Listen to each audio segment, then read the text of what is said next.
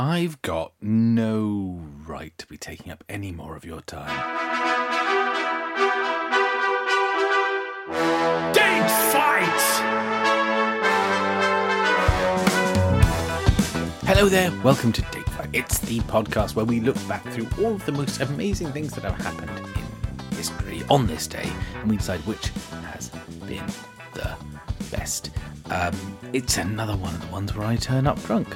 So that's what's happening now. And in fact, there probably wasn't a theme tune there because I left a gap for it, but I'm not going to do any editing. That's not going to happen.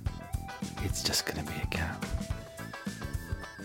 I feel like such a disappointment. Jake's going to come back and go, what happened to the podcast? I left you a podcast in rude health. A ruddy-faced, energetic little podcast that used to run around spanking adults with its open palm, and you've given me back some weedy podcast that sits in the corner reading books and crying. And I'll say, oh, yes, sorry. Anyway, tomorrow he's going to have internet, so then he can do some.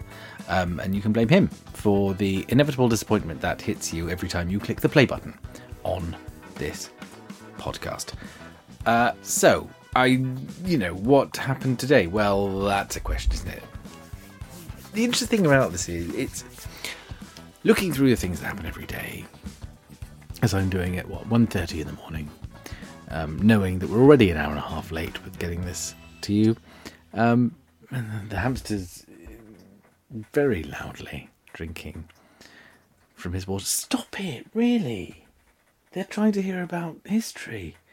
I'm impeding their learning quickly enough without you chattering away like a bloody bony ball bag. When I look through things that happen every day, I see the thing that there are things Jake would have picked, and it makes my heart sad. But soon he will pick those, and it'll be fine. So I'm just going to say a thing which isn't going to be edited. I'm going to talk about Augusta and Adeline Van Buren. Again, I'm not going to do a birthday or a death day today because it's 1:30 in the morning, and I've only just got home, so I'm not going to. Sorry. That sounded like quite a hostile sorry, and it was, because I'm a master of passive aggression, but really quite terrible at aggression.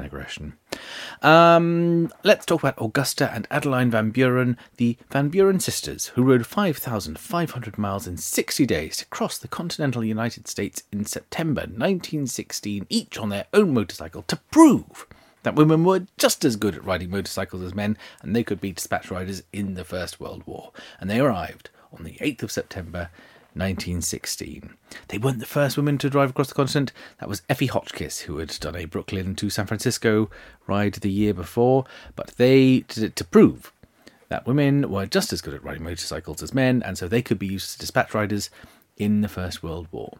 They did it to get more work opportunities for women and to prove that women should have the vote and all other sorts of things. They were arrested many times as they drove across the country because, not for speeding, but for being dressed too much like men, because apparently if your legs are visible, that means you're a man, because women don't have legs. They have some sort of mermaid-style fan structure that just emerges from their undercarriage, as I understand it. I shouldn't be doing this when I'm drunk. It's already 4 minutes of babble. They dressed in military-style leggings and leather riding breeches. I don't know why I told you that. It was just what they wore. They also had Firestone non-skid tyres, but that's not that important either. They became the first women to reach the 14,109-foot summit of Pikes Peak by any motor vehicle, and they were saved by a prospector after their water ran out near Salt Lake City, who came past and gave them some water. They completed their ride in Tijuana in Mexico.